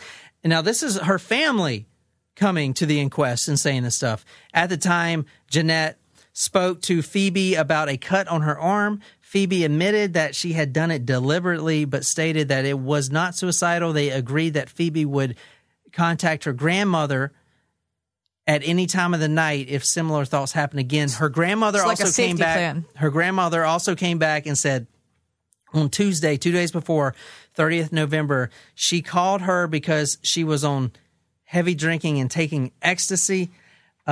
She also sent a very weird text message. Do you guys want to see it? To her whole family. And so if you read, because the grandpa got his own inquest PDF thing sent out, and it's heartbreaking, but the family starts from the ground that Anthony is the killer. And if you look at it from that point of view, everything, it's like if you're a hammer, every problem is a nail type of shit. You know what I'm saying? This is what Phoebe had sent to her family. At 10:32 a.m. on Wednesday, the 1st of December. It was one day before the murder. Right. Or her death. Whatever. A bizarre generic text message was sent from Phoebe's iPhone to iPhones of Natalie, Len, Tom, all her family. And Nikolai Hanjuk, Jeanette Campbell, who is in Mayakuta, Russell Marriott, Michelle Savona, Phoebe's employer, and Anthony Hampel. The text message was precisely constructed and well punctuated. Hold on one second. You see where it says precisely constructed? This is the family members trying to say that she couldn't have written this because she was drunk. And their whole defense was she can't climb in there if she's so drunk. And that actually is opposite. But you see where I'm coming from. The verbiage they use and stuff. Go ahead. Sorry. The following is an accurate reproduction. Hi, family. I am in bed about to sleep, and when I wake, all capital, I will turn into the most incredible human being you've ever seen. Not, I will go to hospital. It's safer there, and I hear the special tonight is tomato soup. Delicious, nutritious. I love you all very much, but not enough to send an individual text. Sorry about that, but time is sleep, and I must be on my way. Merrily, merrily, merrily. Life is but a dream. Well, Now, that's she weird. was alive at that point, and in fact, this was the day before. The grandmother, Jeanette, actually contacted Anthony and was like, you better get your fucking ass over to that apartment and check on her to make sure she was alive, and she was. Okay. Does that do it for you? Is that the bomb? That text? Yeah, that's the bomb. No, I'm about to fucking blow Because this shit that- out the water, dude. Because that I don't know, that text, You think that's a fucking bomb? No, This is going to be a fucking I don't think it's a bomb. North but, Korean missile. Now I'm just kind of like, I don't even know anymore. I'm about to- easily swayed, I guess you can say. All right, let's do it. The fuse has been lit. We got to throw this bomb before it blows the fuck. Okay, let's Now, go. I'm... Fire the hole! But I think what's interesting about that text, though, is the last line about row your boat and how life is but a dream, Yeah. and it's indicating that maybe she's going to die in her sleep. Okay, now this is Bailey Schneider. Who is this? Well, this is the new girlfriend of Anthony who was found dead At the front door. as well. Okay? At the time of her death, Miss Schneider had been in a relationship with promoter Anthony Hampel, 51. So this is a few years later. On a winter Saturday morning, this is from The Age, 1 year ago, Cameron and Sabine Schneider went to a local shops telling their daughter they would be back in an hour or two. She was curled up on the couch in the lounge room next to the family dog, Edna. Talking intently into her phone, she had attended a backyard barbecue with Mr. Hampel the night before, and she was upset with rowing with him. After rowing with him. By the time her parents left, she had recovered her composure. When the Schneiders returned, they found their eldest girl lying unconscious on the kitchen floor, her head uncomfortably placed in the skirting boards near a corner cupboard. Around her neck was a cord from her bedroom. She was dead. Very suspicious suicide. Traces of cocaine and a relatively low blood alcohol level. She had been having a difficult time in the months leading up to her death. Became more secretive, working at strip clubs, unhealthy influences, model shoots. So it is like the Al theory, because remember, he actually had a wife that died before his other the same wife. way. It wasn't a wife, it was a friend. A friend. Who he adopted her Yes. children, which is kind of weird. Basically, a very weird way to die. She was basically found hanged, and if you read the article, you remember The Wire where the guy hung himself? Yep. Well, he didn't hang himself. But he was like on the floor. Yeah, and, and then the detective noticed that he wasn't long enough. The same thing. She wasn't actually long enough to do that to herself. The rope wasn't long enough to do it to herself. And I didn't dive too deep into this, but it's very suspicious. Most confounding is the lack of an obvious point in the kitchen from which the 178-centimeter tall woman could have hung. Police and coroner officers returned to the Schneider house in April to again study the kitchen area and take photographs. So She was found hanging by a cord, so she apparently killed herself, just like Phoebe. just like how the police had to return to decide if it's a homicide or not, like the last case. Well, I think there were more on this one, but it's still he's still walking around free. So that's the bomb.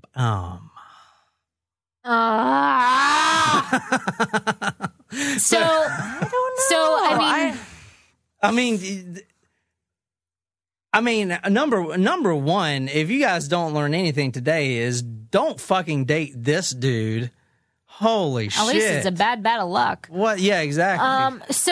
So is this coincidence? Can you have two Well, girlfriends that kill themselves It's You could, but in such a weird way at her family's home? so when you add this component to it, I could easily say, okay, well, maybe How is he this used component? No. So it's context. So before you see the majority of the things that are like suicidal ideation. She's got bipolar or borderline personality disorder. She sleepwalks. She's heavily into drugs and drinking, binging, blah, blah, blah. Okay. Well, that could easily be covered up. That's a good cover up for something like this. This title here from True Crime Society says, 2 dead women both had one man in common. Bad luck or something more? She was a 25-year-old. Holy shit. He's dating young ones, man. He's dating women half his age. No shit. It's gross. No public ruling of cause of death has been made. Police are continued to investigating unanswered questions. If Bailey did kill herself, what had led to her decision? I mean, Yeah. maybe he is just like, you know what I was thinking? Like maybe he's like, these girls are just so influenced, so manipulative. Manipulated. Manipulated by, he's an older man, and maybe he's just like, you know what, just do it, just kill yourself type of thing, and really driving that point home. And maybe he's one of those types of murderers, because then you mean like Michelle Carter? Yeah, because then obviously you wouldn't need to come back into the house and kill her because she was going to do it herself. It's like you could have alibis. It's maybe this is a whole epidemic that's coming up now, because I've been seeing a lot of it now. It's like convincing people to kill themselves. Yeah. And he is an older guy. So, and when, I feel like younger women do, kind of look up to older men, and kind of follow more of their advice. I don't know. So what do you guys think now? I mean, I basically gave you everything that was about this story. I left out some details, but they were pretty minor compared to her. There's just not enough on this other case. I mean, they're two separate things. Yeah, but this case shouldn't matter. That's what I'm saying. It's two separate because things. This could be a coincidence. I'm just saying. It could be, but context, like their connections matter. They do. If they... No, they do. If you had a history of all of your ex-girlfriends mysteriously dying, would not make me dying, a murderer.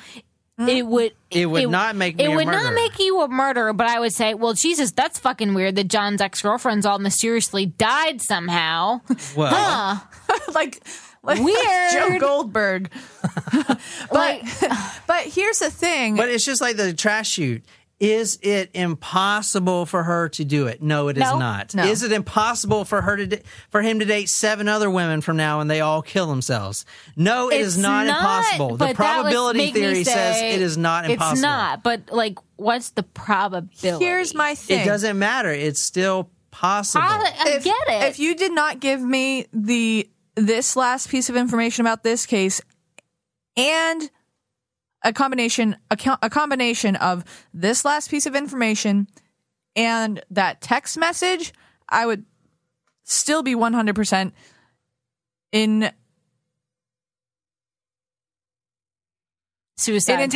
Unintentional suicide. I don't think the text message for me actually led to more of the unintended suicide to me. See, but if sorry.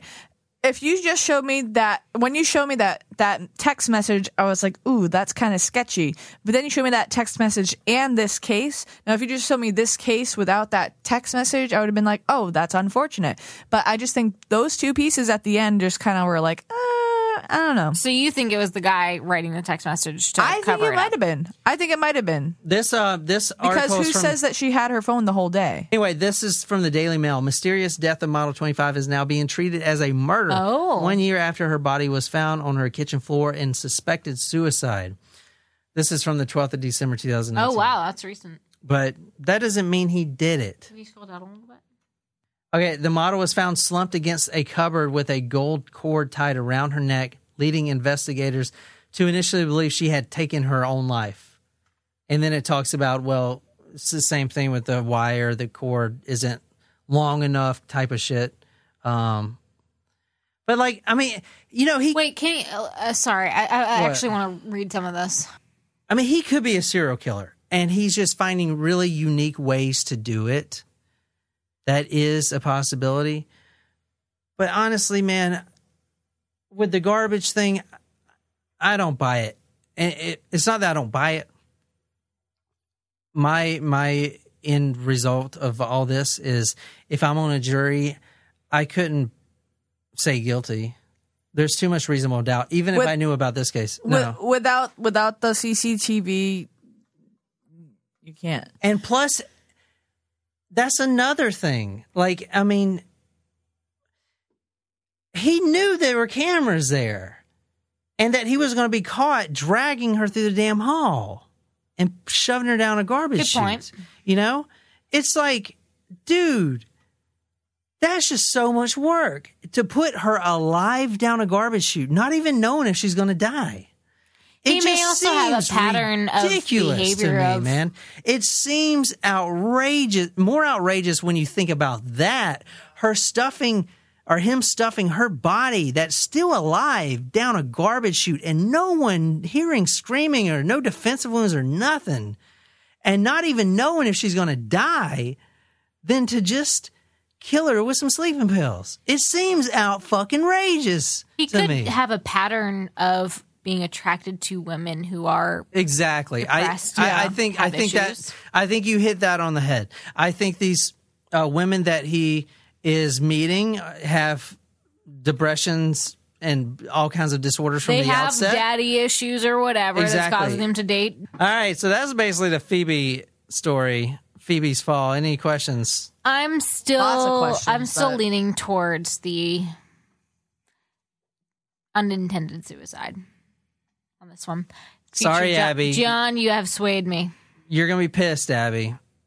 And I wanted to be on your side. I did. I 100% did. And I was at first when I started listening to the podcast, and I only listened to like 2 episodes, and I was like, you know what? I got to dive in further. And then I really started diving in, and I don't see it. I don't see it. I don't see how it's... I could see easily how you could get there, but I appreciate that you went a little further and found some more information. I don't think he did it, and I know you're going to hate that. But I hope I laid out a good enough information that came out. I think he's definitely doing some shady shit, though. Oh, yeah. They had found marks on her neck and stuff and her arms. He's definitely a piece of shit. He's definitely probably pushing her around, but that doesn't mean he's killing him. You know what I'm saying? He's definitely a shithead. Let's not discount that. Oh, we didn't know about look at him. He looks like a complete D-bag. He's dating 25-year-old models that are, on heavy drugs, and he's probably beating them. Like, he's making their life hell. So let's not get that wrong. Do we know that? We don't know that, but I'm just saying, like, he's probably not the best guy. But he's not killing them by throwing them down garbage chutes, in my opinion. But was he abusing that one girl? They did find wrist hold marks, from being grabbed and drug or thrown around. She had marks around her neck, maybe being choked. But that, like I said, doesn't mean he killed her. He just maybe, hit her and stuff. But that doesn't mean he shoved her down a garbage chute. It doesn't, but that's it just means he's a big asshole, probably. Not good. Yeah. If someone is abusive, it can easily escalate to something worse. Yeah, but I don't think, in my mind, it's to kill someone by throwing their still alive body down a garbage chute and not even knowing if they're going to die is literally outrageous to me. Did they even check to see if he was impaired at that evening? No, he was at work, and his clients even had alibis. That doesn't matter if he was at work. But after he may be impaired, but that isn't. He might not be thinking about the fact that there were cameras. Now, he could have gotten home and thrown her down there. That's what yes. Yeah. That timing still works. The timing still works. That could have happened. That's definitely possible. And they could have had a scuffle real quick. And then because she was found probably 45 minutes later, that could have happened. But And it's tough. It's just, and the crime scene is tough if it's only involving the two of them because they both live there. but it's not like he went and cleaned up all the blood. You know what I'm saying? But there wasn't a lot of blood in the house. I know, but it was like on the mouse and stuff. And granted, the police didn't get the computer and all the computers in the house and all that stuff. But that almost makes it almost makes him more believable if he left the blood where it is. Because exactly, that's what I'm trying to say. Because if she just cut her hand on the glass, like, oh crap, my wine glass fell, like that, Exactly. That's that. And I didn't see the interview of him or whatever, but from the questions that the coroner's inquest asked him, he's not like trying to make up all this stuff and, trying to get out. It just seemed he was being honest from what I read, But anyway, that's my Phoebe story. Sorry, Abby. I'm not on your side tonight. Still a great story. Yeah. I am very conflicted on that. Yeah.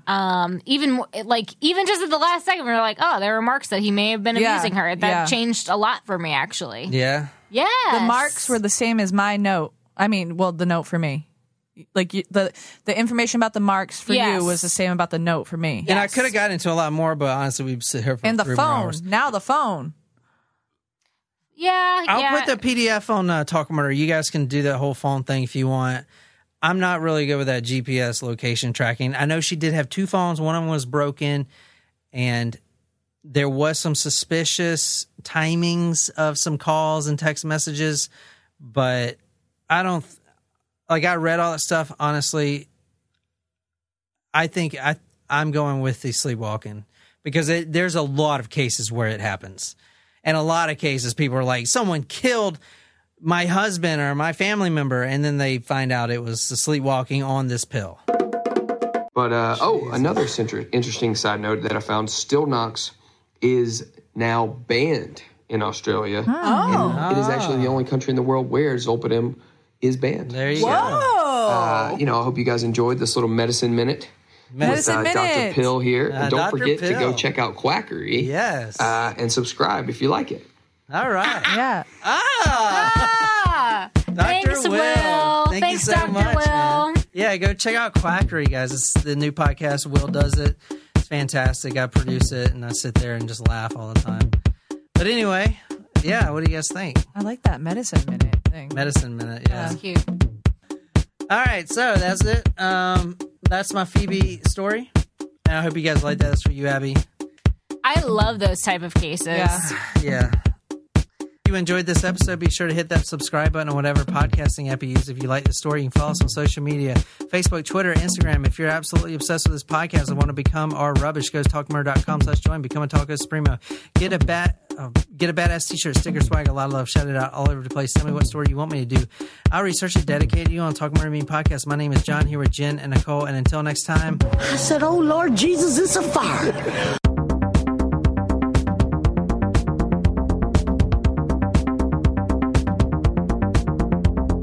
You gotta start taking those pills, babe. I'm putting those pills in my ass. Are you? Because they're not working. Are you boofing them? That you had secondhand contact with his penis on your face, so. I peed in her shampoo. Ew. She was so mad because I didn't tell her for like 2 weeks. You did not. Pretty sure he did. Luckily, the bottle was pretty much empty. But Ew. John, that's terrible. I mean, he uses the same shampoo, so that's. You leave it on the fliz. You left that conditioner on the fliz. You don't think I pee on something on the fliz. Pee on. If it's on the fliz, I'm going to pee on it. On versus in the bottle is very different. All right. Well, we'll be going to Charleston soon. Okay, so, y'all want to do? maybe. I'm just saying, my size. I'm trying to do.